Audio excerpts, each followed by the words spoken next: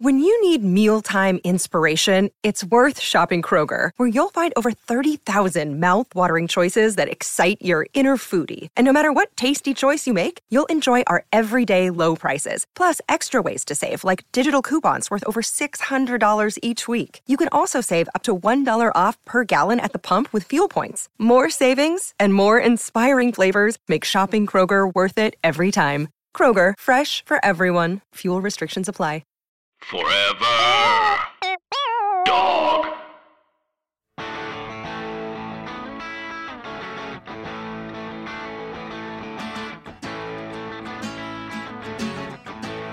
I used to think that this was my town. What a stupid thing to think.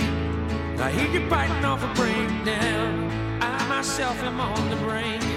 I used to want to be a real man. I don't know what that even means. Now I just want you in my arms again, and we can search each other's dreams. I know you're tired. What's up, 3Bs? What's up, Diamond Dogs? What's up, Athletic Gerbils? It's Rhea Butcher, the host of this podcast.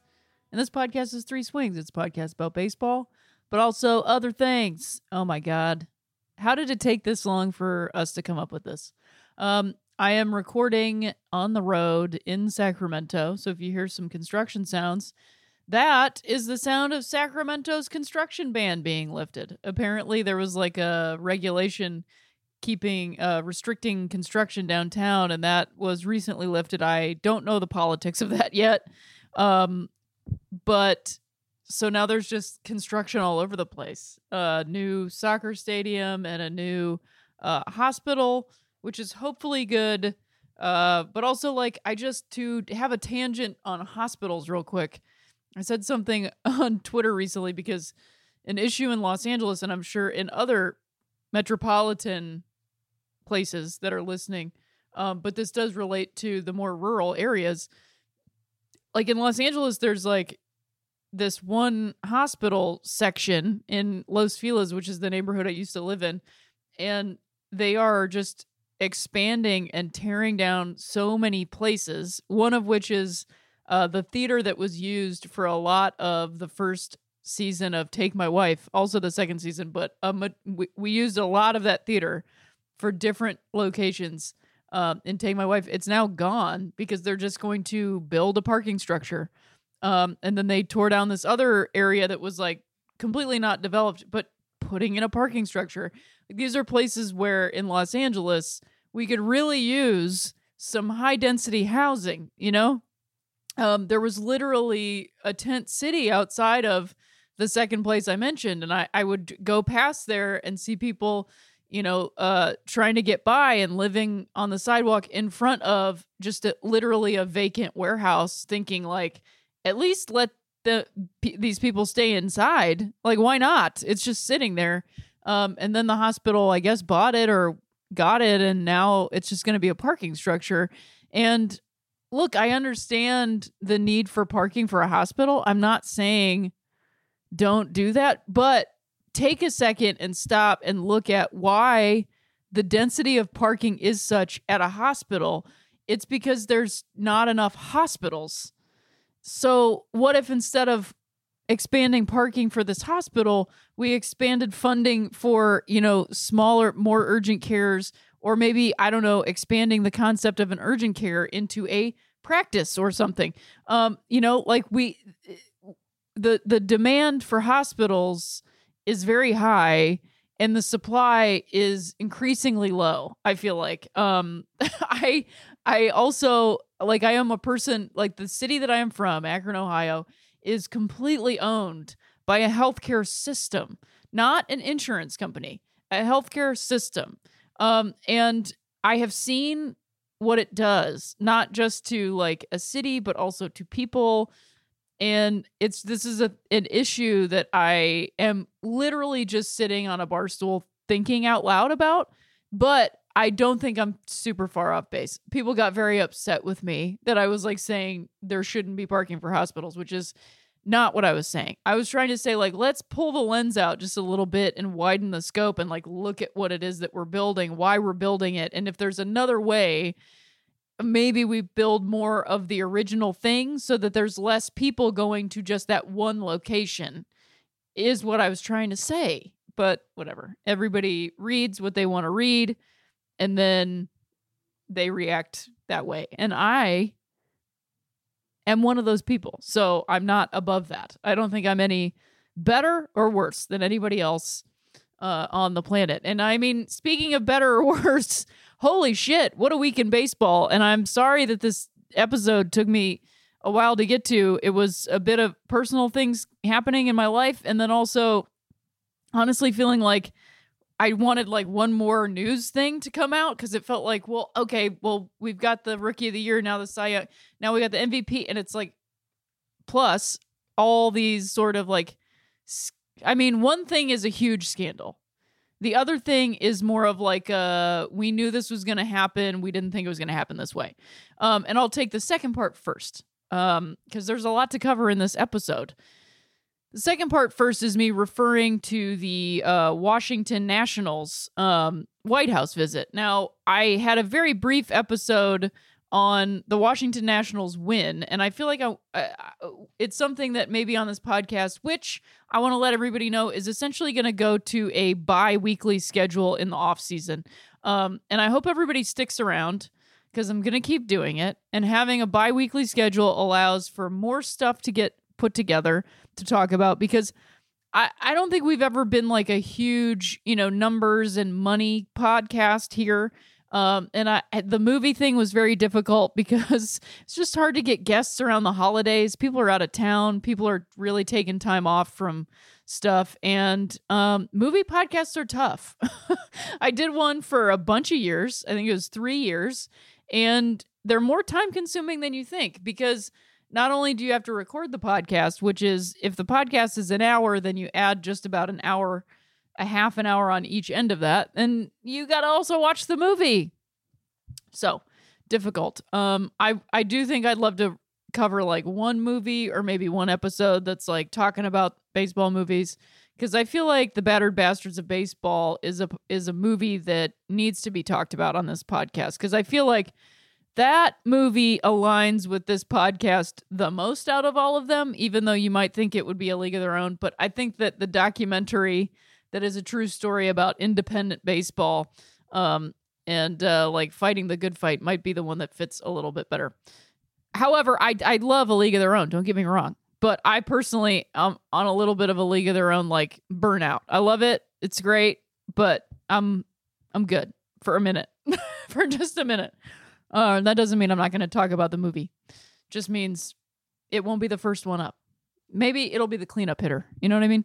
Okay, so getting back, you guys love me for my tangents. That's what you came here for. I am drinking coffee during this because I flew on a plane. I'm getting to the age now, I don't know. I'm getting to an age now where anytime I even get on a plane, it really, really takes the life out of me. And it didn't used to be like that. But if you've ever looked at a chip bag or even like a plastic bottle of a drink of some kind and what happens to it on a flight, just remember, it's happening to that bottle or that chip bag. It's also happening to your body. As human beings, we think we're like above the circumstances in which we exist, and that is just not the case. So your insides gets all squished around, and then they're real tired when they expand back out again.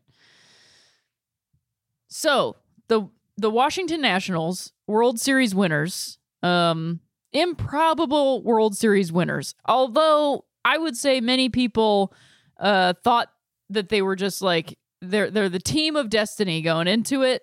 Maybe going into it, definitely after they won those first 2 games in Houston. But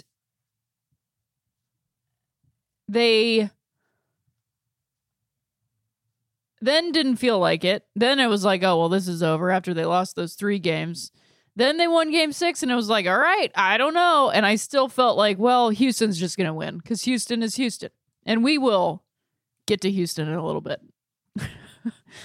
I also, in preliminary shout outs to the Houston portion of this podcast, have been following John Boy a lot more closer, who has also like blown up in regards to baseball because of this scandal. And like, I'm happy for him because he, like Pitching Ninja, puts together really interesting like media to follow along with every week. And like, the guy works really hard. So it's cool to see people like following that. And he's dealing with a lot of shit. And it's interesting to watch somebody else have to deal with it, even though I don't deal with that much shit. But people have opinions and it's interesting.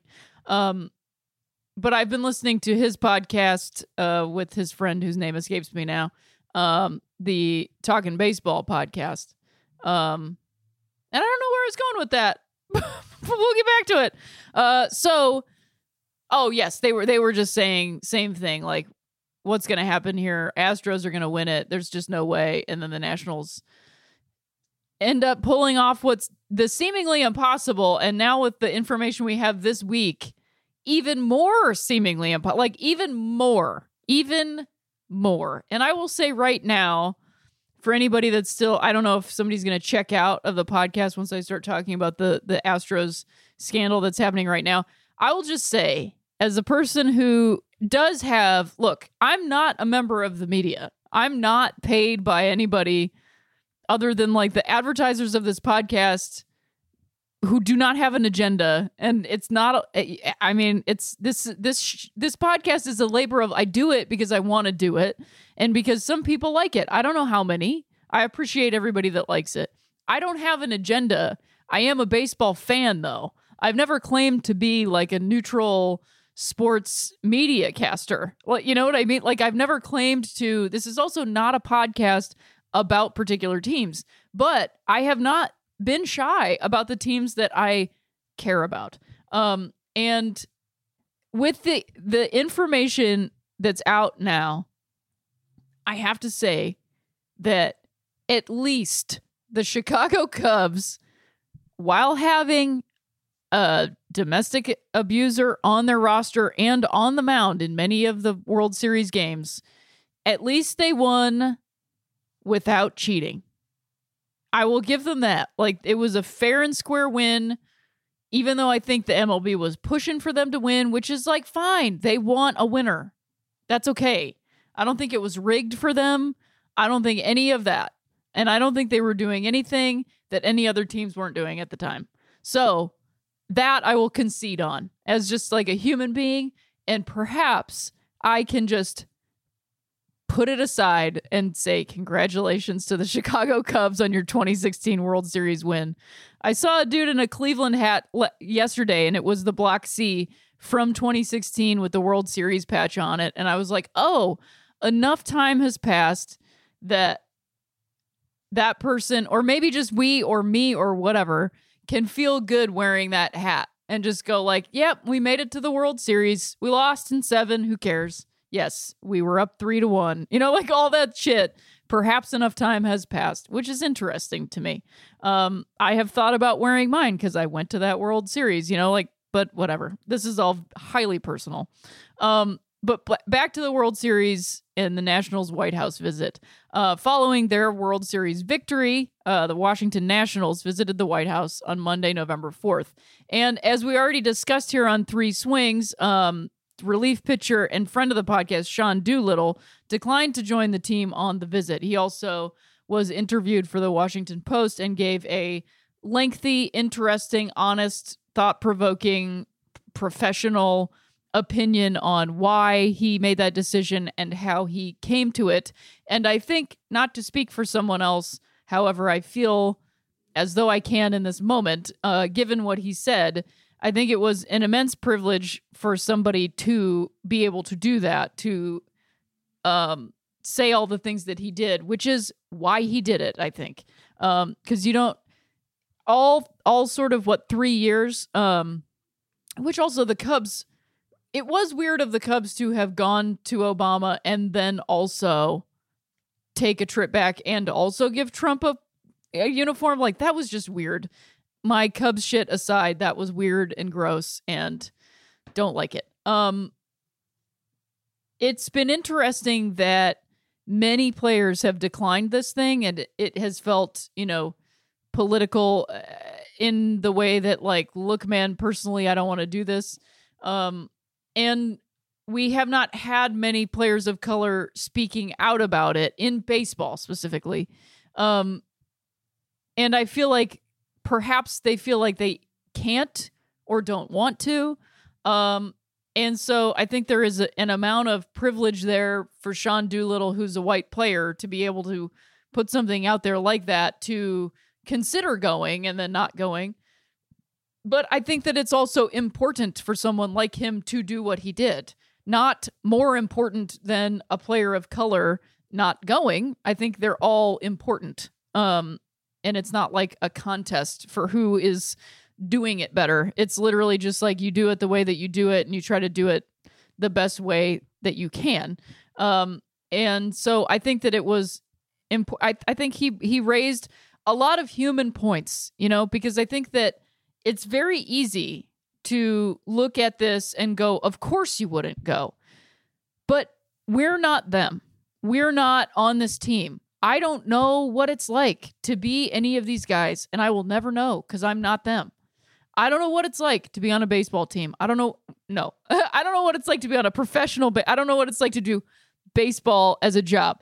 I do know what it's like to be on a baseball team. And you want to celebrate the thing with your friends as much as you possibly can. So, like, I get that. I do. And that is a thing. And if you don't consider that, this is what I think about this. If you don't consider continuing to celebrate with your teammates, then that guy has taken even the consideration of your other teammates away from you. So you can't give this everything. You can't let all of it be taken away. Even if you come to the conclusion that you're not going to celebrate in that way, at the very least, you have considered your teammates. And that is the most important thing, because we don't know which of those teammates that did go considered their other teammates. We don't know because they didn't speak out against it, because not everybody can, even though they're millionaires, even though not all of them are white.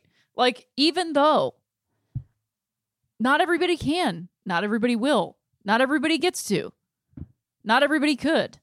So I don't know. It's a tough one. It's very easy to go, well, okay, now they've let us down and they're a terrible team now. I just don't think that's the case.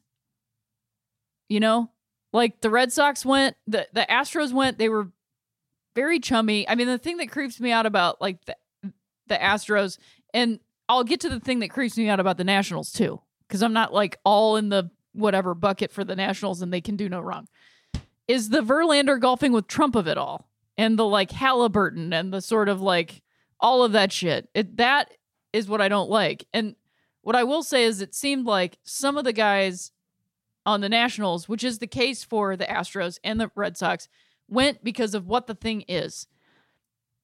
Am I saying that's fully 100% okay? No.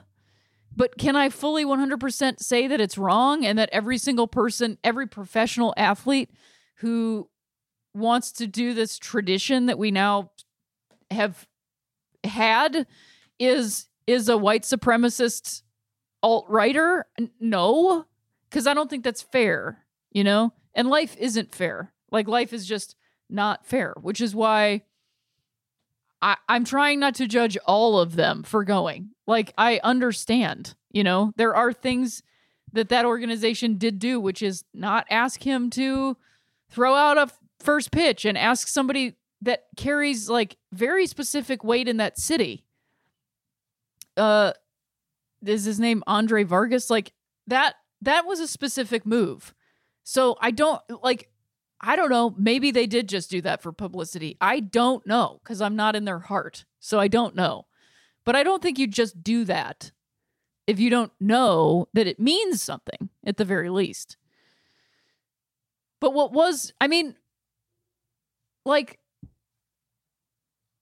it's hard to discuss privilege, and not like my privilege. I mean, like, it's hard to negotiate all of it because you never know. You do not know what someone else's experience is. Like, do I want to like shit on Juan Soto because he wanted to stand on the terrace of the White House? like a kid who is the pride of the Dominican Republic, who has kids, teenagers, all like in a room watching this guy who just won the World Series and broke records as one of the youngest guys to do all kinds of things in the World Series. Like, no, because, and I don't mean this in terms of intelligence, I don't know how much everybody pays attention to what's actually going on, because not everybody can. And also, as many people should as could, but I can't control everybody. The only thing you can do is be aware of it and do something good, you know? And personally, I think complaining about a team, allowing something that's inspirational. Like, to me, I was inspired by the way that the Washington Nationals were playing baseball. I was inspired by it. I talked about it on the last episode before the White House visit. Has that changed? No. It has not changed, because I was inspired by the way they played the game. And that doesn't change when they go to the White House. My thoughts on particular players and the way that I liked them has changed a lot, because they did things that I really didn't like. And so I just changed my opinion of them. But if we or I let politics in this like dictatorship essentially take away things that inspire me to then live my life in a better way, which is to care about my teammates, express love for my teammates. And by teammates, I mean either my literal teammates or my friends in my life, the people I care about. Because that's what Baby Shark and the way they danced in the dugout and the way they hugged each other and the way they said things to each other and the way they played the game, that they didn't get defeated, that they were just like, all right, our feet are in the dirt right now. I was inspired by that, to use that to, you know, quote, fight these things that we're fighting on every day. And I say quote that because I'm not out like chaining myself to sacred lands, and I'm not sitting in a tree trying to protect the land from like oil companies. I'm not doing that kind of hard work that people are actually doing. I'm not putting my body on the line every day in some way, shape, or form. But I mean the fight of every day that every single one of us is letting evil and sadness win and just becoming defeated by this evil power taking over and making us think, well, everything's over. It's all done. There's no point. I'll just kick my feet up and just wait for it to be over. That's the fight that I'm talking about. And if I let that team going to the White House make me feel like, well, nothing matters, which I've said on Twitter about other things. And so, yeah, I've fallen victim to it. But the way that I said nothing matters before was kind of like, the things you think matter don't, is probably what I should have said in regards to a certain talk show host hanging out with a certain war criminal at a certain professional sports game. But if I let something that I see truly matter to me, which is simply this, teamwork and not giving up, and those are things that anybody can do, you know, if I let that get taken away, or I give it away and say, well, that wasn't real, none of that was worth it, then that guy, that belief system, that nihilism wins. And I just don't want that to win. I just don't. That's not a fight that I want to give up, because I just don't think it's true. Now, Sean Doolittle declined to join the team on the visit. 17 other players on the 40-man roster also declined to visit. And those players are Ronis Elias, Rowdy Reed, Trace Barrera, Anthony Rendon, Javi Guerra, Joe Ross, Wander Suero, Wilmer Defoe, Michael A. Taylor, Victor Robles, James Bork, Coda Glover, Kyle McGowan, Austin Williams, Carter Keyboom, Jake Knoll, and Adrian Sanchez. The contingent of Nats who visited the White House, which was barely half of the team, received widespread backlash for being too chummy with the president. Most notably, catcher Kurt Suzuki donned a MAGA hat when he took the podium as Trump embraced him. Now, that's bench coach Brett's writing, and I want to give a shout out to him for giving me notes every single week. So this is not a knock on my friend, because I care about my friend. But I would not say that that was an embrace. That part of it was what I found to be the most upsetting. I was initially incredibly upset seeing Kurt Suzuki put on a MAGA hat. I do, however, people were saying like, wow, I'm surprised that Kurt Suzuki is a white supremacist. And like, this is so dicey to say because I know what's going on. Just like I see what's going on. But it is this moment where eventually a broken clock is right twice a day, which is that, fuck, man, not every single person that is chummy with the president is a white supremacist. Like, I really, really, really highly doubt that Kurt Suzuki is like a Breitbart reading, New Republic, like whatever this shit is, like Fox News, living and breathing white supremacist. I do think he's maybe a Republican to whatever extent. It's a good reminder of how conservative baseball is, specifically baseball, how Republican it is, and how white it is. Now, Kurt Suzuki is not a white man. He's not a white person. He is an Asian American person. He's from Hawaii. He's an Asian American Hawaiian person in that he's from Hawaii, not Hawaiian which is an ethnicity. Who knows? I don't know his exact family history is the words I'm looking for.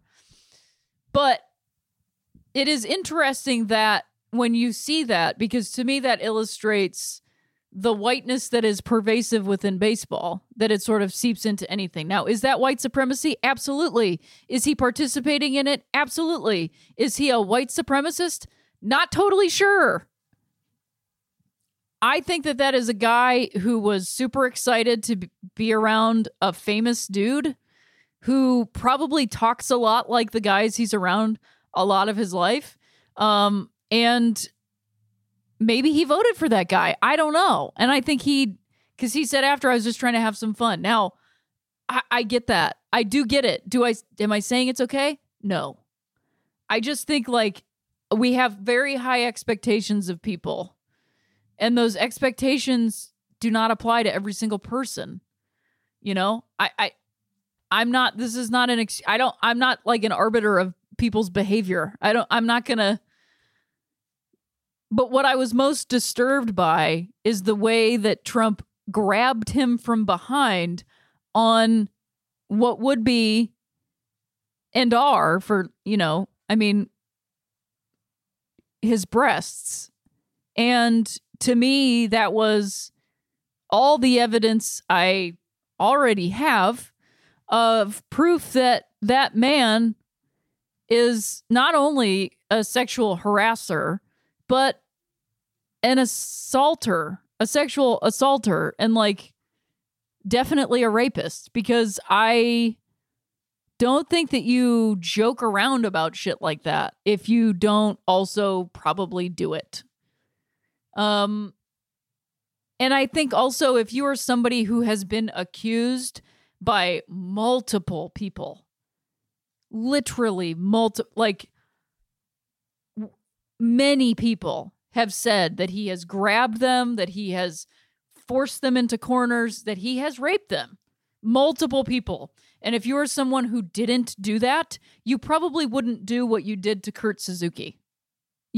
This is just like pretty much common sense to me.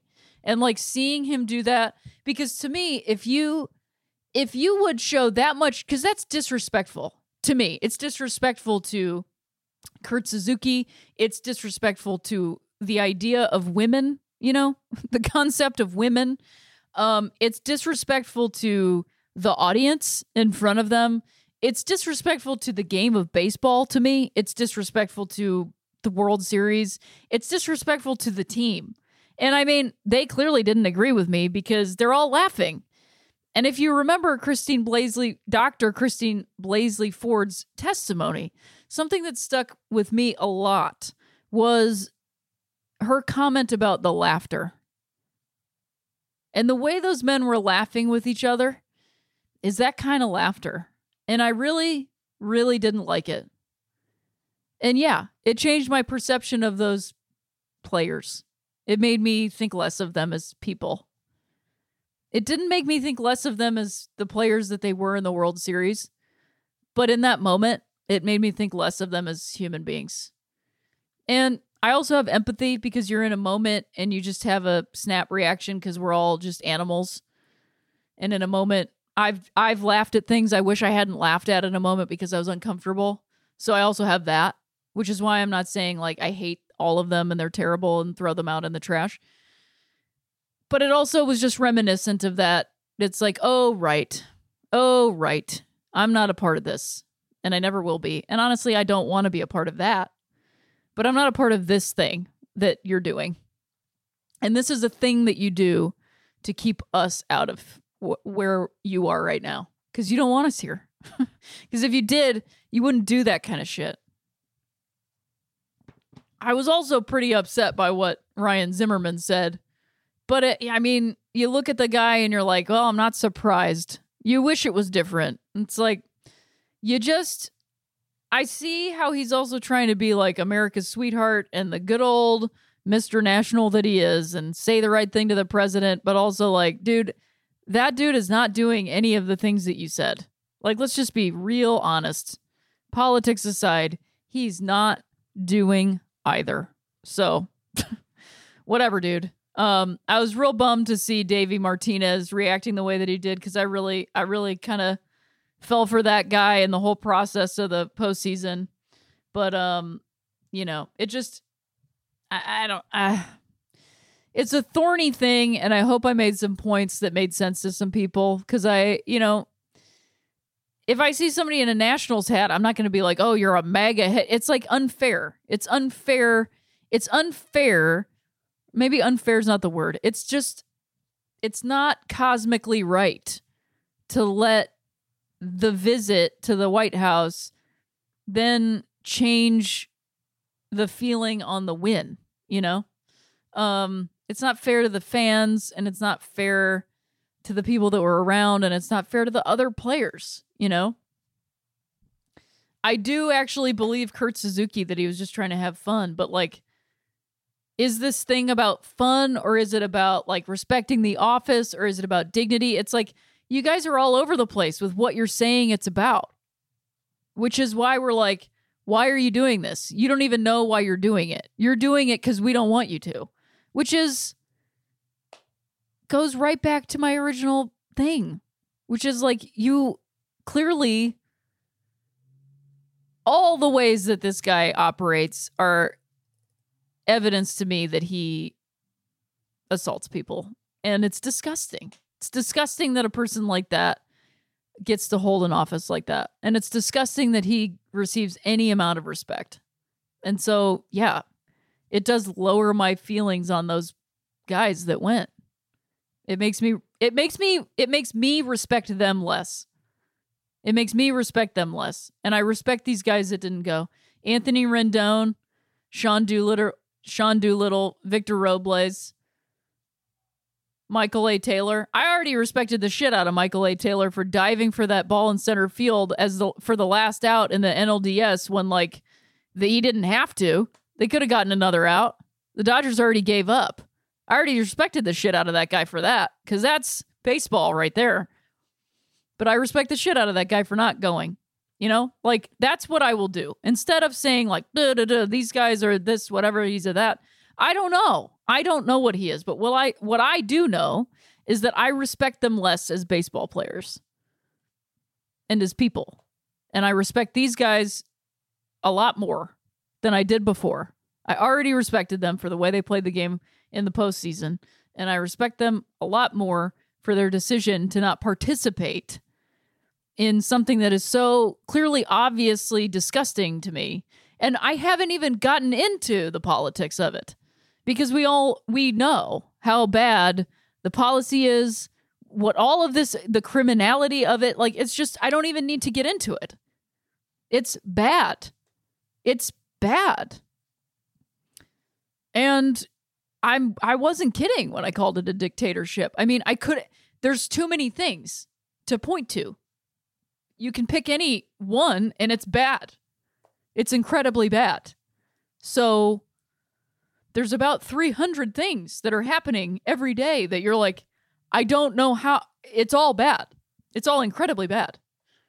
So that's why I say, like, instead of focusing and living off of the negative or the canceling of it, I have to look at the positive, which is who's doing good, who's inspirational, and how do you do more good? Because there is good in the world and we have to put more into it because we can't stop all of the evil. The only way you can stop all the evil is by putting more good into the world and having it outweigh the bad. And that's just my humble opinion. We'll be right back with the perhaps bigger news of the week right after this.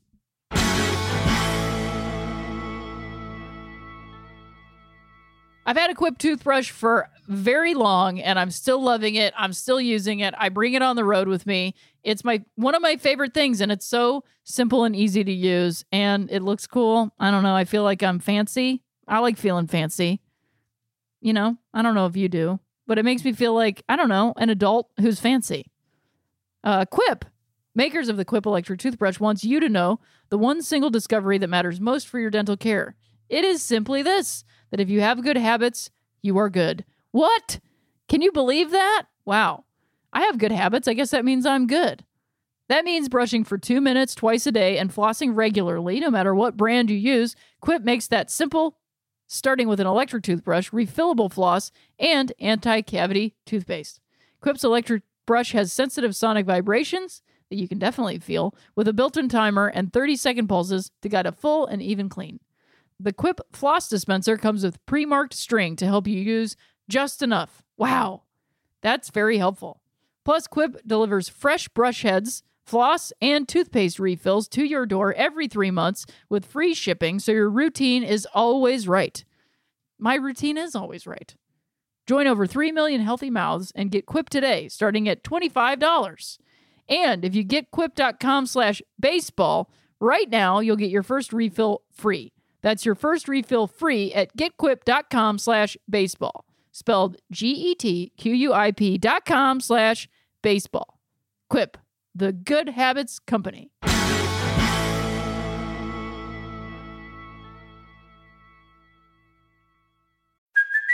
Hey, it's Kaylee Cuoco for Priceline. Ready to go to your happy place for a happy price? Well, why didn't you say so? Just download the Priceline app right now and save up to 60% on hotels. So whether it's Cousin Kevin's Kazoo Concert in Kansas City, go Kevin, or Becky's Bachelorette Bash in Bermuda, you never have to miss a trip ever again. So download the Priceline app today. Your savings are waiting. Go to your happy place for a happy price. Go to your happy price, Priceline. All right, we're back. So there's like two news things that people really wanted me to talk about. And one of them is that Gabe Kepler was hired by the San Francisco Giants. And he was fired by the Phillies. And I have not done my due diligence on that guy and Zaidi enough to satisfy people who want me to talk specifically about it. But I brought up the John Boy podcast before I listened to them, and their opinion on it is one that I agree with, which is that I think he was hired to get fired by the Giants, that like Bochy's just going to come back in like a year or two. And I mean, I guess that makes a lot of sense from a business point of view, like hire somebody that people aren't going to fall in love with. And then also the sort of venture capitalist Silicon Valley of San Francisco, maybe they get a new audience through that. But I do think that, like, man, the Giants fans are not going to be happy about, they're already not happy about this. He's not a good manager. And his involvement in covering up sexual assault in the Dodger organization, which I also is disgusting, and I have not mentioned enough on this podcast, I don't think.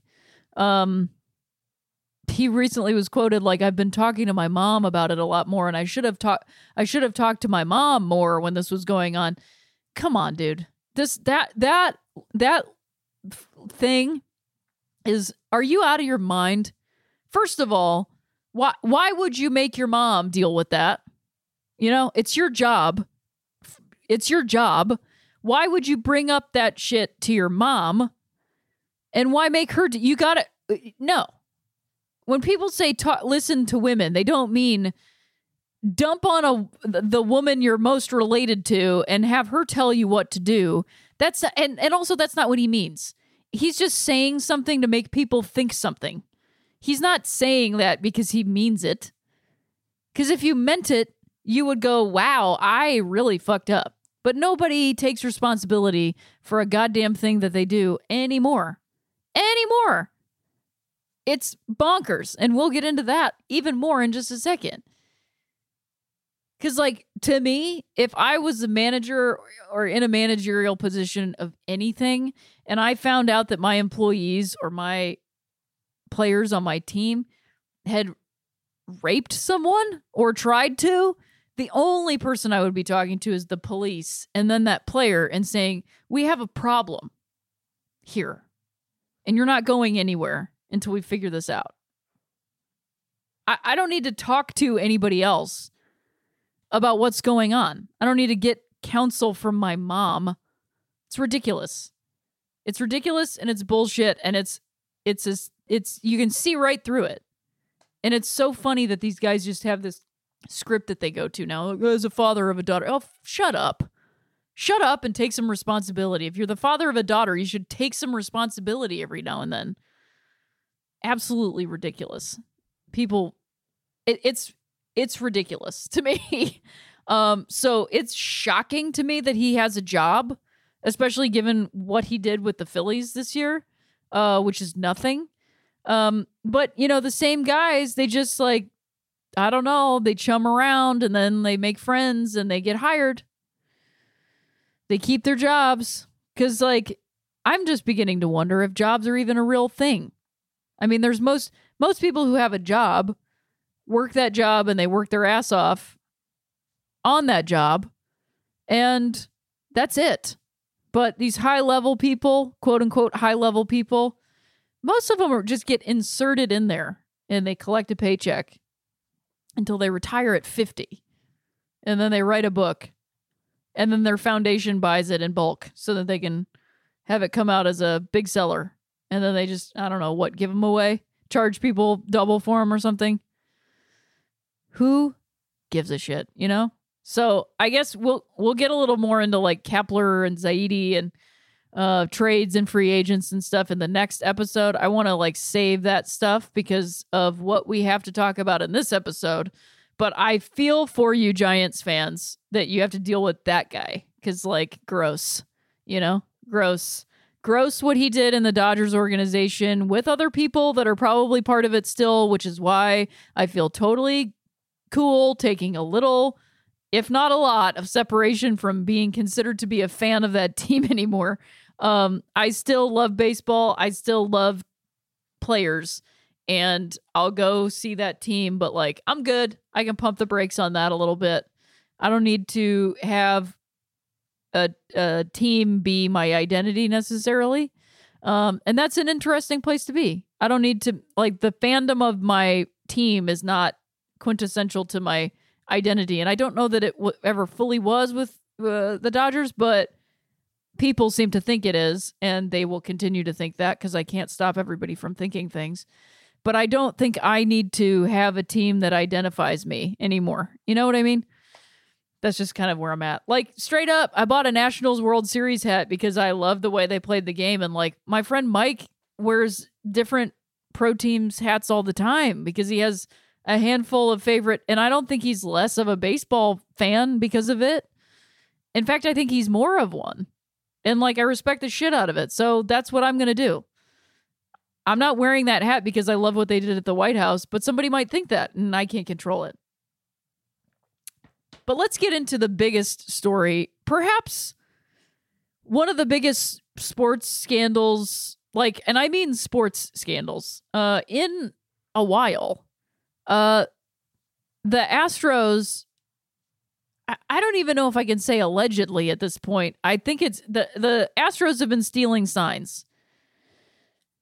And sign stealing is something that is in the game. It's always been in the game. It's happening all the time. I'm not naive. Also, everyone's talked about it. So it's not crazy that the Astros are stealing signs. It's crazy the way that the Astros are stealing signs. And what came out recently is that the Astros have been stealing signs electronically. I will just say up top so that I don't harp on it a super long while.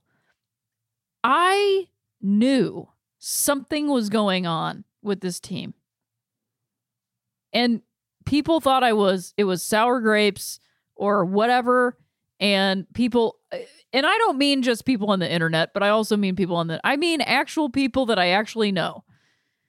I would be like, there's something about this team. I just don't like them. I just don't like them. And they would be like, well, how can you not like Altuve? And how can you not like Spring? Come on, blah, blah, blah. And pointing at all these things. And I was like, I don't know, man. It's just a feeling that I don't like. And it was this. It was, and now you look back and you see these interviews and like AJ Hinch on the whistling of, if we knew we could get to the Yankees by whistling, we would have done that in spring training. All that shit is so smug now. It looks, and that's what it was. And hey, if you think the Dodgers are smug or you think Cleveland is smug, that's fine. That's fine. It's fine. But I didn't like what they were doing because I felt like it had to do, it was the way they played the game, and I didn't like it. There was something wrong. And I haven't gone back and watched the 2017 World Series because why the fuck would I? It was heartbreaking for me. I was a big fan of that Dodgers team in 2017. They meant a lot to me that year. I was going through a lot. My TV show got whatever. I don't even know what, it wasn't even canceled. The network just disappeared overnight. I was really sad. And watching that Dodger team have that season helped me get through that time. Now, should I use something outside of myself like that? No, that's the lesson that I've learned because it will break your goddamn heart. But if there's no heartbreak in life, then there's no happiness in life. So I also had to learn that lesson. But knowing that they were doing this shit in Game 5 breaks my heart. It also, like, and I'm being brutally honest by saying that, to go back and realize, like, that a team's chance at a World Series title was essentially taken from them because this wasn't just like, oh, they got their signs, they tipped their pitches. Like, fuck, man, they cheated hardcore. And I am also speaking as a baseball fan because I'm like, right now, I'm not like a Dodger fan. I'm just a baseball fan. Right now, watching these videos, it honestly makes me sick. It truly does. And this is, set the teams aside. I don't know how I would feel if it was one of the teams that I've loved, if it was Cleveland doing this. I don't know how I would feel. I don't know, because that's not what's happening. But I will say, as a baseball fan, it truly makes me sick. And again, it's not, sign stealing has been around. It's an advantage. If you can figure that out with your eyeballs and tell somebody, you do it. I get that. I truly do. It's been around. Ever since we invented signs, we invented sign stealing. Cause and effect. But this kind of pitch by pitch shit is a disgrace. It truly is. So my teammate said to me, this is like on the level of the Black Sox scandal. It is. It is. I believe that, regardless of which teams it is. And everybody's like, well, everybody else is doing it. They're not. We have not found out. We know that the Boston Red Sox were using electronics. They were using Apple Watches in the dugout. They were punished for that. I think they were probably cheating in 2018 too, because it felt like it. Because cheating is a thing you don't, if you're cheating well, you can't see it while it's happening. You have to figure it out later. And that's the grossness of this thing. I almost said crime, but like we're not in a court of law. But you can't, because you're getting cheated and you don't know. Because you don't know, because it's working, you know? But it's a feeling, and I could feel it. And that's what I'm talking about, is I could feel that there was something wrong. Something else was up with Yu Darvish. And I don't remember the things that I said about that pitcher. I was mad. I can't remember if I said bad things about him. I hope I didn't. Because it is just a game. But I will say that second one, when he got pulled an inning and a third, I was like, there is something wrong. And it was this. And it's disgusting. Because I just think, and to the fans of that franchise that are not getting super defensive on the internet and stuff like that, like I made a joke, Astros more like asterisks, because I'm also a comedian. And so sometimes I make jokes about things. And people are like, I hope you're not going to Houston anytime because you give them so much shit. And it's like, I'm making a joke about a thing that's actually happening. And I love Houston. I've had a great time there. Had some great shows there. A comic on my recent show like wore an Astros jersey because they heard I like baseball. And I was like, hey man, that's really cool. Like, I'm not an asshole. I'm just a person who says things publicly. And like, fuck man. I don't know what it's like to be an Astros fan. Your heart must be broken right now. I can't imagine how this would feel. Because it's not the same. And if that's the way you want to win, like, god damn, that's gross. You know, not you. I'm not talking to you, the Astros fans. It's just like the people on the internet who are like, whatever, like, get over it and all this other shit. Like, do you realize you sound like Trump voters when you say this stuff of like, get over it, the election's over? It's like, no, man, this isn't, you don't like baseball. You don't love baseball if all you care about is that trophy. Because, like, if you love baseball, you would be like, this is wrong. This is not what the game is about. Because to me, one of the truly... I love baseball, and I love it in a wide way. I love just being there. I don't have to know everything that's going on. I that's the way I love baseball. I can just have it on. I can just be part of it. I don't even need to know who's playing. I just love it. I just love it, how it sounds, how it feels, how it looks. I love it. But I also like the microcosm of it. And part of that is a pitcher messing with a batter's timing, a pitcher trying to outguess a batter, and a batter trying to outguess a pitcher. And when you take that away, it's like, I don't even have word. When I watched that Farquaad sequence with Evan Gattis on John Boy's Twitter, it truly made me sick. Like, honestly. And there's a lot of things to be like sick about. Like, I'm not walking around still sick about this thing. But when I watched it, I was disgusted. I was actually disgusted by it. Because that is not baseball. It's just not. It's just not. And I really, truly do not like it a lot. If I haven't proven that to you by talking about it for 5 minutes. So let's get into bench coach Brett's notes about it. Men's baseball was rocked by a bombshell report in The Athletic this week, which, by the way, please subscribe to The Athletic. I'm sure they're getting tons of subscriptions. Please do that because they're doing really great reporting, and I think it's really fantastic. A bombshell report in The Athletic this week in which Oakland pitcher Mike Fears revealed that the 2017 Astros used a center field camera feed in a monitor near the dugout to steal and relay signs. That report has since been substantiated by other investigative studies into the Astros games from that year. I would also say that the reason why they were investigating the Astros to begin with, to even find this out, is because of Brandon Taubman's absolutely despicable conduct the Sunday night that the Astros won the ALCS, which then got him fired 5 days too late. But I will say that was also disgusting. I mean, there's just like, there was a lot of behavior in this club that I really disagreed with and really disliked. And it was stacking up, and it was beginning to smell pretty bad. And once, if you can wrap your head around this thing, you start to realize, oh, if they'll do anything to win, they'll do anything to win. So you see a team saying, okay, sure, Brandon Taubman, you think the best way to go is to get a bargain basement deal on a guy who's serving a 75-game suspension, the longest game suspension in domestic violence history of the rule in MLB, who's serving it because the MLB did their own investigation. Now, was he proven guilty in a court of law? No.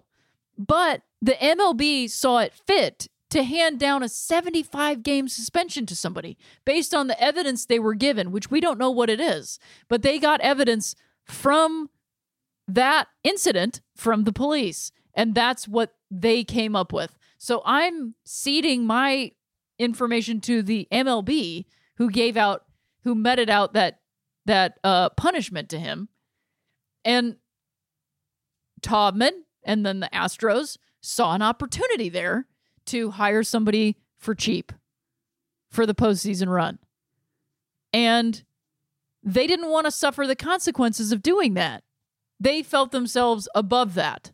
At least Brandon Taubman did. And they didn't want to address it. And it was convenient to have the zero tolerance when they got caught on tape with somebody in their organization throwing his girlfriend down the stairs.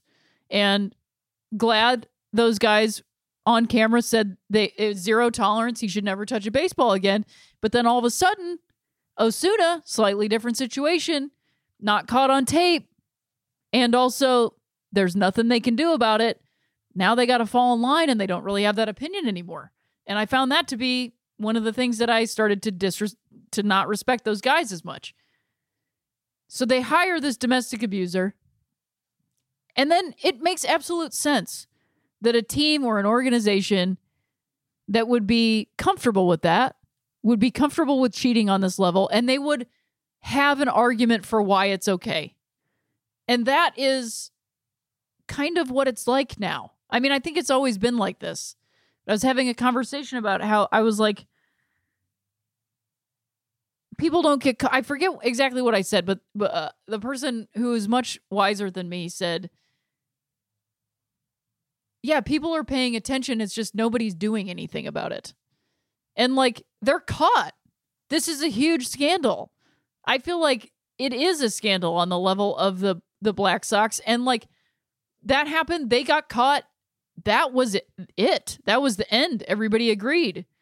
And we just didn't know when people didn't agree. But like, history and even the moment was like, oh yeah, you don't do this, so this is not happening. And they've gone down in infamy now. But I don't know if the same thing's going to happen to the Astros. And I think this is a bigger deal. Because I think the effect is bigger. Because they won. They didn't throw the World Series to lose and make some money. They're basically doing it in reverse. Like if the only thing that happens to them is they lose 2 draft picks and they have to pay $3 million, literally any team would pay that for a World Series trophy and a banner in their stadium. Don't you think? I think so. It's pretty cheap, actually. It's a pretty cheap World Series. But to me, I think the bigger, something that's getting lost in here that I think is very important in at least in the conversation to keep in mind, because everybody's like, oh, it's sour grapes, you're just jealous, you lost, blah, blah, blah, blah, blah, whatever. And sure, you can have that opinion. But something else that Mike Fears brought up is the reason why he told the teams that he then found himself with, the Tigers, right? And then the Athletics, is because his fellow pitchers who are coming up from the minor leagues and making their debuts against the Astros were only going an inning, 2 innings, having their careers ruined. Having their careers ruined because of what was going on. Because they were getting rocked. Think about that. Think about the effect that has on a person. Not just the World Series shit. Think about the effect. Like, did these guys, like, did Bregman, because Altuve did it too. Did George Springer, do they give a shit about the game of baseball? Or do they just care about winning the at-bat and winning the World Series and being the best of the best? And you're not the best of the best if you're cheating to do it. And how do you sleep at night when you know that you didn't outsmart them, that you were cheating, and now everybody knows? But how did you sleep at night? How did you sleep at night? Ugh, it just makes me sick.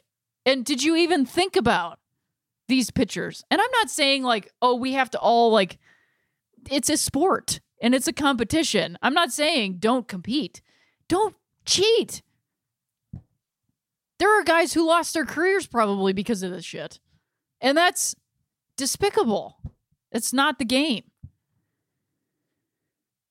So, yeah. The reason why they're even looking into this is because Brandon Taubman opened his big mouth and was a shithead to some people. And like, I just, people were saying at the time, like, this is a clubhouse issue. And this could just be the front office. I'm not talking always about the players, but there were whispers of that. And I think that this is also pretty damning of the way that the Astros are perceived in the league and the way that they treat other teams. And like, just, I don't know, this sheds a different light on Garrett Cole's like post-game interview. Like, holy shit, am I curious if that guy, where that guy ends up and what he ends up saying, Because like, wow, it's a lot. It keeps happening every day. And please hire me to write the show when it, the miniseries on HBO or whatever. That report has since been substantiated by other investigative studies into Astros games from that year, including John Boy Media, the network behind the podcast Talkin' Yankees and Talkin' Baseball. They specifically followed up on the allegation that the Astros used a banging sound in the dugout to indicate pitch types. John Boy published a video from 2017 of Houston DH Evan Gattis batting against the Chicago White Sox, in which you can clearly hear a banging sound every time White Sox pitcher Danny Farquhar is about to throw a changeup. When he throws a fastball, no banging sound. There are also other videos of Springer, of Bregman with the whistles. It's very obvious. It's very obvious. It's incredibly obvious.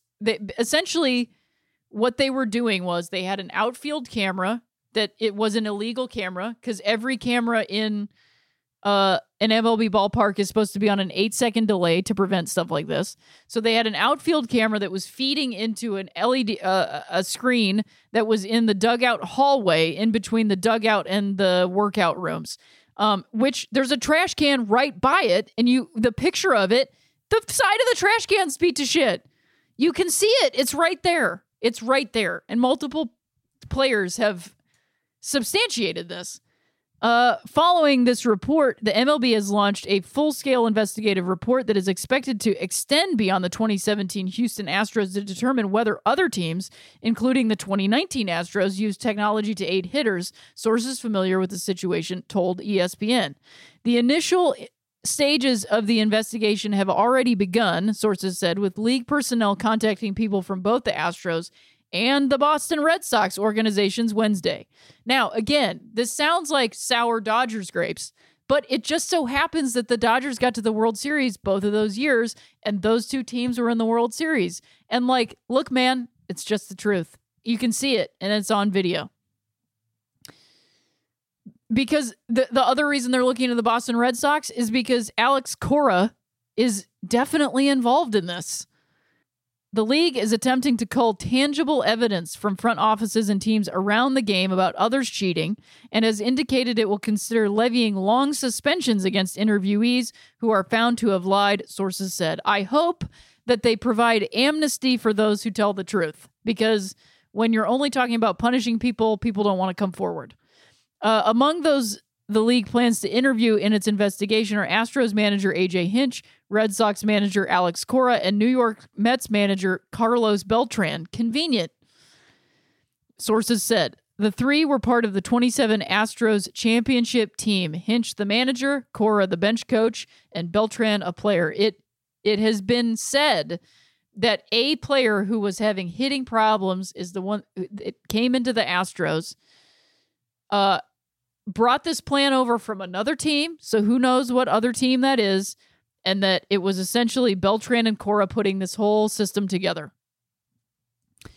The penalties for illegal activity are determined by Commissioner Rob Manfred, though if the league can prove wrongdoing, the severity could be unlike anything seen in the sport's recent history, sources said.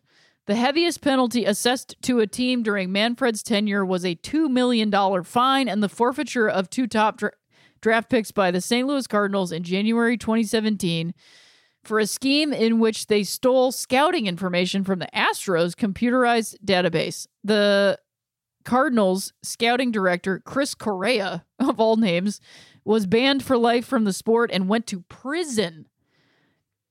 So, the first part of that fine, I think, is minimal when you look at the damage and all of this. When you look at the fact that you've got a World Series championship, an ALCS championship, a division series in here, you've got MVPs, you've got all kinds of shit wrapped up in all of this cheating, in all of this sign stealing, in all of it. And the Astros losing this year does not prove to me that it didn't work. And I'll get to that in a second. This is my opinion, and this is not me speaking as a Dodger fan. This is me speaking as a fan of baseball. I don't think this is what's going to happen, but I think that if they do anything short of at least putting in asterisks by the 2017 world champions, no one's going to care. I just don't. That is honestly the only punishment that would stop any of this from happening and have any of these people feel as though it wasn't worth it.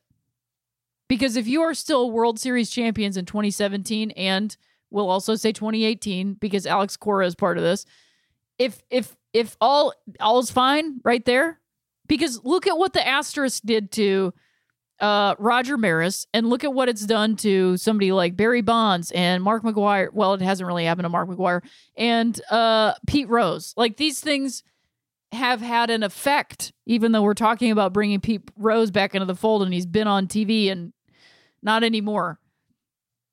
But like, look at what it does. And that is the only thing that I think would make any change happen in this aspect of the sport. Because I think that the Astros did this and they told themselves, well, everybody else is doing it, so we might as well be the best at it. So if you win a World Series with that mentality and that is not taken away from you, nobody's going to care, and they're just going to try to be the best at this too. I just don't think that anything short of that is really going to matter, because these are billion-dollar corporations, and $2 million is nothing. It's nothing. But $2 million for scouting information, that, to me, seems pretty accurate, because scouting information is a lot different than a pitch-by-pitch sign-stealing scheme that was employed for entire seasons and in the postseason and in the World Series. Those are two very different things. So I just think if this does not levy the biggest punishment of all time, then baseball is like tainted. And it's already tainted. Like, I'm not naive. I know they're using pine tar. I know they're using the pine tar versus knowing every single pitch that's coming at you. Very different. Fucking very different. And if you disagree with me, you're just wrong. You're just wrong. You're just wrong. I wish that I could give you my opinion on this if it was a team that I truly loved. I wish I could. I mean, I think that I would not be a fan of that team anymore. I'm not a fan of the... I've had to do that with other issues. I grew up with a team that I cannot love because of the thing that they do. Because it's wrong to me. And this is wrong to me. This is wrong. It's just wrong. I don't know what else there is to say about it other than it's just wrong. It's just wrong. And like, how long, especially now, how long are we just going to let it go? How long are we just going to let the I don't know, branding of it all, of the like, well, everybody else is doing it, or she did it, so I'm going to do it. It's like, how long are we going to live our lives like that? You know, how long is that going to be the way we operate? I don't know, maybe forever.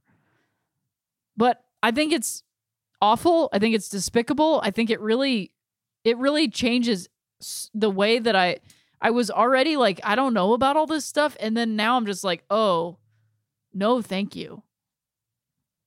And it's not about being right, but it's about knowing that I was right about the way I felt. And nobody else has to feel that way. But my feelings and my intuition on it were right. Did I know it was exactly this? No. But I knew something was up, and I didn't like it. And it was this. So to just briefly speak about the Nationals being able to defeat this, there's a great piece, I think, also in The Athletic about the strategy that the Nationals pitchers employed, which was, and it's so complex, I've read it twice and I still couldn't even really tell you about it. It's basically, they had like 5 different sign systems, and then they would have audibles within those, like an out plus 1. So however many outs there were, you would add 1, and then that would be the pitch you were going to throw. Like, they were constantly, I mean, if you go back and watch the games, Yan Gomes and Kurt Suzuki both had like quarterback wristbands with all the different signs on them. And then the pitchers had cards in their hats. It was so complex because it's too much to memorize.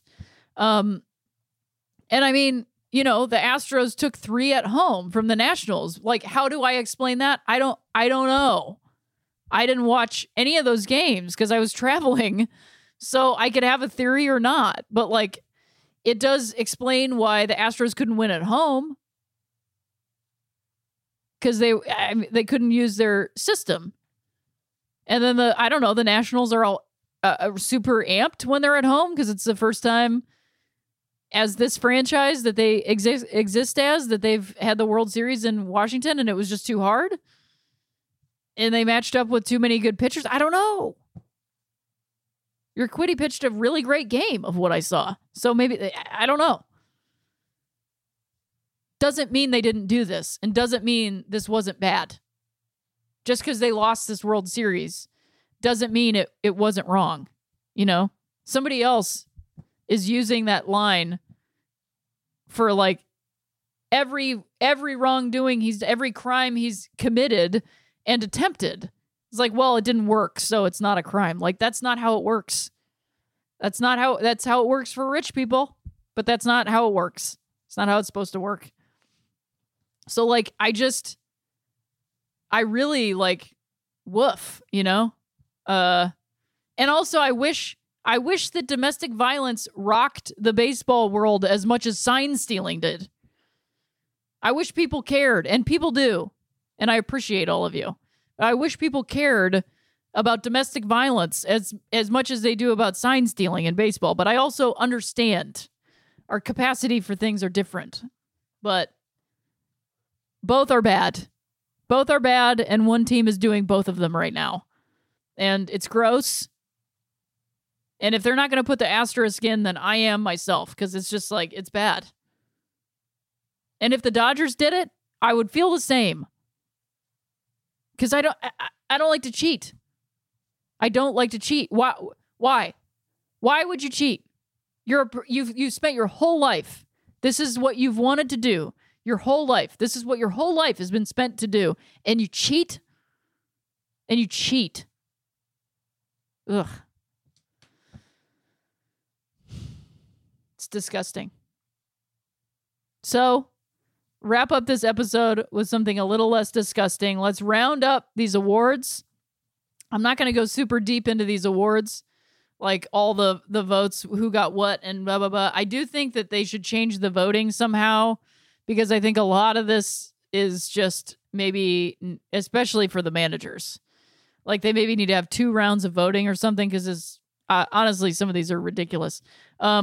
So the NL Cy Young Award goes to Jacob deGrom, which, hey, that kind of seemed like it was going to happen. The New York Mets ace Jacob deGrom was named the National League Cy Young Award winner Wednesday, receiving 29 of 30 first-place votes. The right-hander is the 7th NL pitcher to win the award at least 2 years in a row, along with Randy Johnson, Tim Lincecum, Clayton Kershaw, Max Scherzer, Greg Maddux, and Sandy Koufax. Those are some names. He also is the 3rd pitcher to win. Is it rookie and also Cy Young? Anyway, I don't care. Honestly, I do care, but I don't. Los Angeles Dodgers pitcher Hyun-Jin Ryu, the Major League ERA leader, finished 2nd in voting and was the only other player to receive a first-place vote. 3-time Cy Young winner Max Scherzer of the Washington Nationals was 3rd.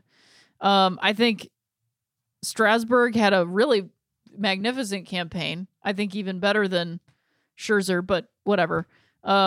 On May 17th, deGrom allowed 9 hits and 7 runs in 5 innings in a loss to the Marlins. The reigning Cy Young winner was 9 starts into his season, and he was 3-5 with a 3.98 ERA.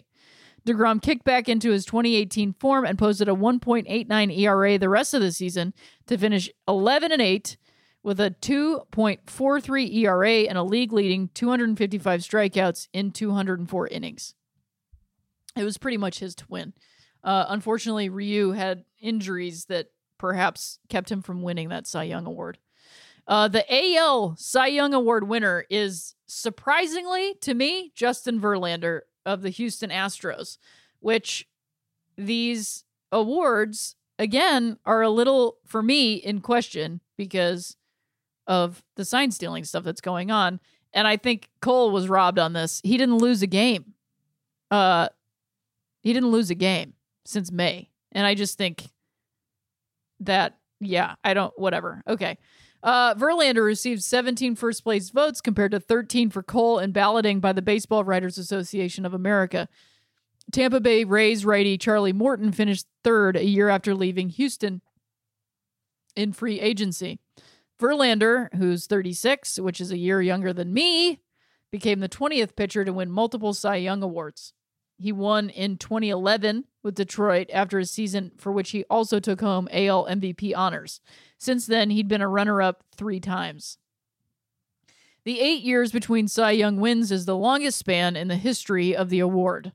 Verlander went 21-6 while leading the AL in wins and innings pitched at 223. He finished 2nd to Cole in ERA at 2.58 and strikeouts at 300. I think that Garrett Cole was robbed. Honestly, I think Verlander gets a lot of credit for being the guy that he is, and there's nothing more to that. I don't have any specifics. I think people like him and they vote for him. And I think that if you put this to the batters, I think that Cole would have won in a landslide. I know Verlander threw another no-hitter. I don't think that's what the Cy Young is about. I think Garrett Cole threw a campaign the likes of which we have not seen really in a while. And I think he was robbed. It was his award, truly. He didn't lose a game since May. He didn't lose a game since May. The National League Rookie of the Year goes to Pete Alonso of the New York Mets. Alonso received 29 of 30 first-place votes for the award, with Mike Soroka of the Atlanta team receiving the lone holdout. Soroka finished in 2nd place, and Fernando Tatis Jr. of the San Diego Padres finished 3rd. Probably would have been further up there if he hadn't suffered those injuries he had. A lot of injuries in the NL this year. Alonso's historic performance came in an erratic season for the Mets, who missed the playoffs for the 3rd straight year despite outstanding individual performances. His 53 home runs surpassed Aaron Judge's rookie record of 52 for the Yankees in 2017, and he became the first rookie to lead the majors outright in homers. Listen to that again. He became the first rookie to lead the majors outright in homers. Fantastic. As a rookie in 1987, Mark McGwire hit 49 and shared the lead with the Cubs' Andre Dawson. In addition, Alonso led all rookies in games played with 161 runs batted, 120 on-base percentage plus slugging, which was .941, slugging at .583, extra base hits at 85, runs scored at 103, walks at 72, and total bases at 348. Having majored in history at the University of Florida, Alonso also expressed an appreciation for his place in the record book. Bench coach Brett, I love you. Remember that night that Vladimir Guerrero hit like 60 home runs and then Pete Alonso hit 20 and he won the home run derby? I mean, I like the polar bear, don't get me wrong, but I mean, the setup of that game was not conducive to Vladimir Guerrero at all. Also, Jock Peterson hit like 54 home runs in a night. That's some crazy shit, man. What a year in baseball. And the American League Rookie of the Year goes to Yordan Alvarez of the Houston Astros. Again, slightly shadowy because he's a batter. How many of the pitches that he broke records with did he know were coming in? Alvarez was a unanimous selection of the 30 voters. Baltimore Orioles pitcher John Means finished second with Rays second baseman Brandon Lowe in third. White Sox outfielder Eloy Jimenez fourth, and Blue Jays second baseman Cavan Biggio in fifth. Alvarez didn't debut until June 9th, but in just 87 games, he hit 27 home runs with 78 RBI. He hit .313 with a .412 on-base percentage and .655 slugging percentage. Among those with at least 300 plate appearances, the only players with a higher OPS than Alvarez's 1.067 mark were MVP finalists Christian Yelich at 1.1 and Mike Trout at 1.083. We have since declared those MVPs, which I'll get to in just a second. I mean, Alvarez's performance was stunning. It was unlike anything we'd ever seen. But again, because he's a batter, how many of those pitches did he have a completely unfair advantage on? It's unfortunate because I want to express appreciation for what these guys have done in their seasons. But now I'm like, I don't know, because you cheated. Because your team's cheating, man. It's hard to say. So let's get into I don't have the stats. I don't have the stats for the MVP because it was announced as bench coach Brett was writing out all these notes. Cody Bellinger wins the NL MVP. Christian Yelich came in second. Christian Yelich doesn't get hurt in those last 3 weeks. He's probably the MVP. Cody had a wonderful season and fell flat in the postseason again. It's unfortunate and it was sad to see. And again, this is all just on regular season. Yelich had a record-breaking season, but those last 3 weeks, he didn't do it. And then Mike Trout wins another MVP. It's Mike Trout, man. I do think I'm going to keep quoting this Talking Baseball podcast because I listen to it, that a lot of these people vote because they want the truth to be the truth. And that's not to say that Mike Trout didn't have an MVP season. It's just like they want the hard evidence that they're seeing the historical player right now. And like, I don't disagree, but I also think Trout is a stud. And I hate to use that phrase, but it's true.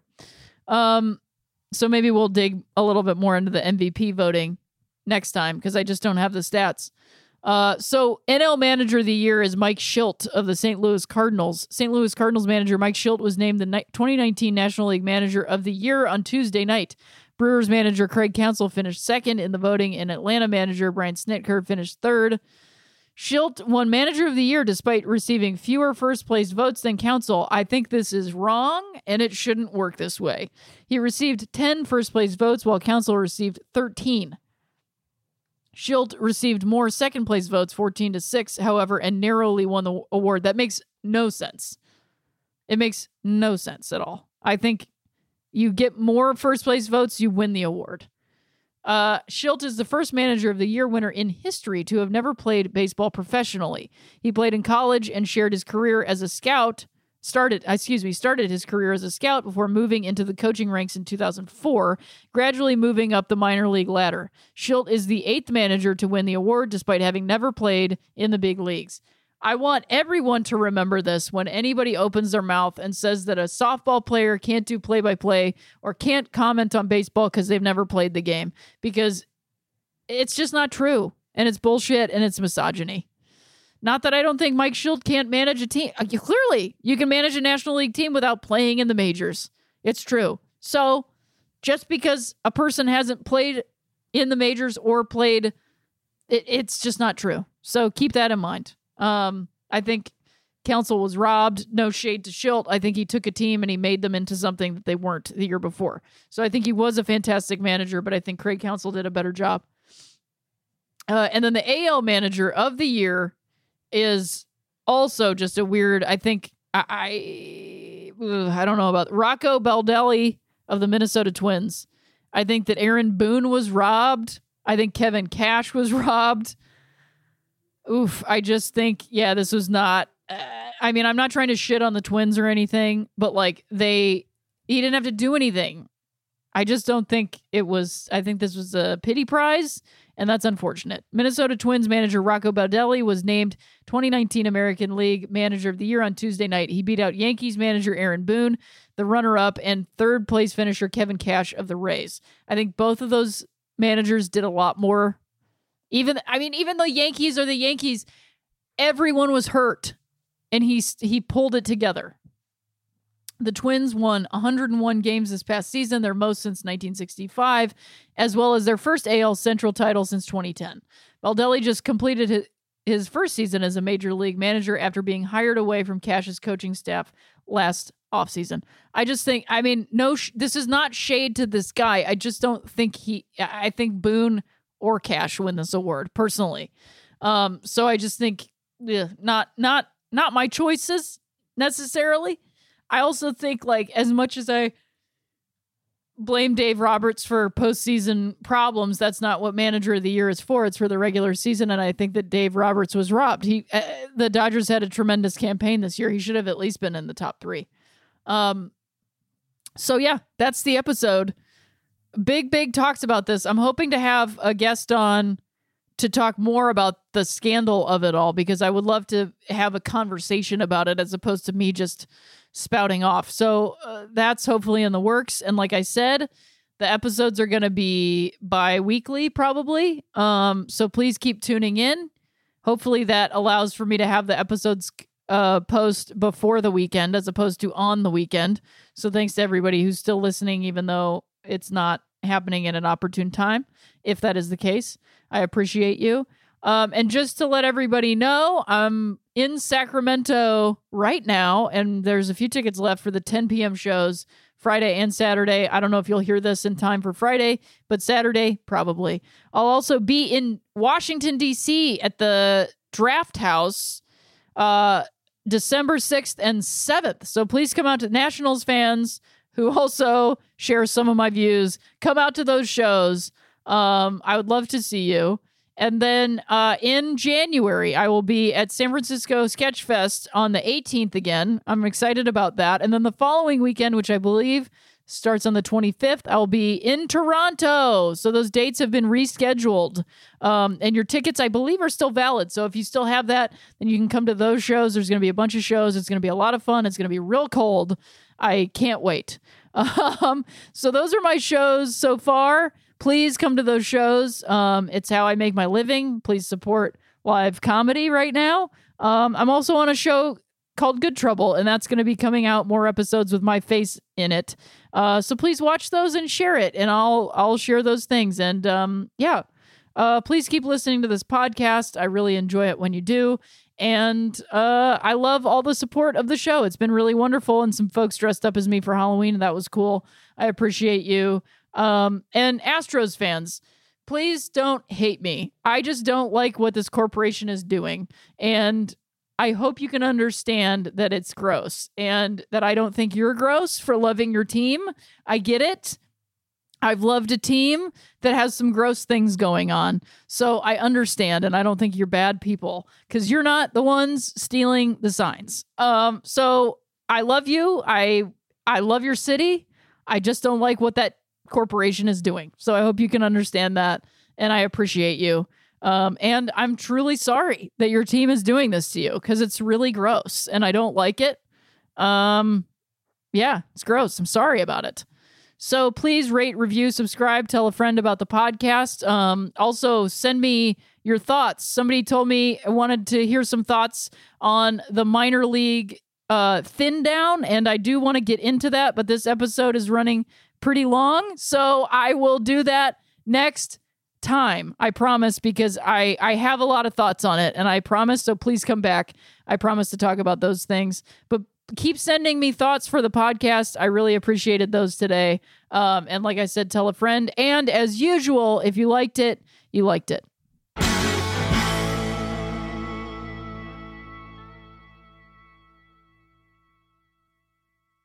Forever Dog. This has been a Forever Dog production. Executive produced by Brett Boehm, Joe Cilio, and Alex Ramsey.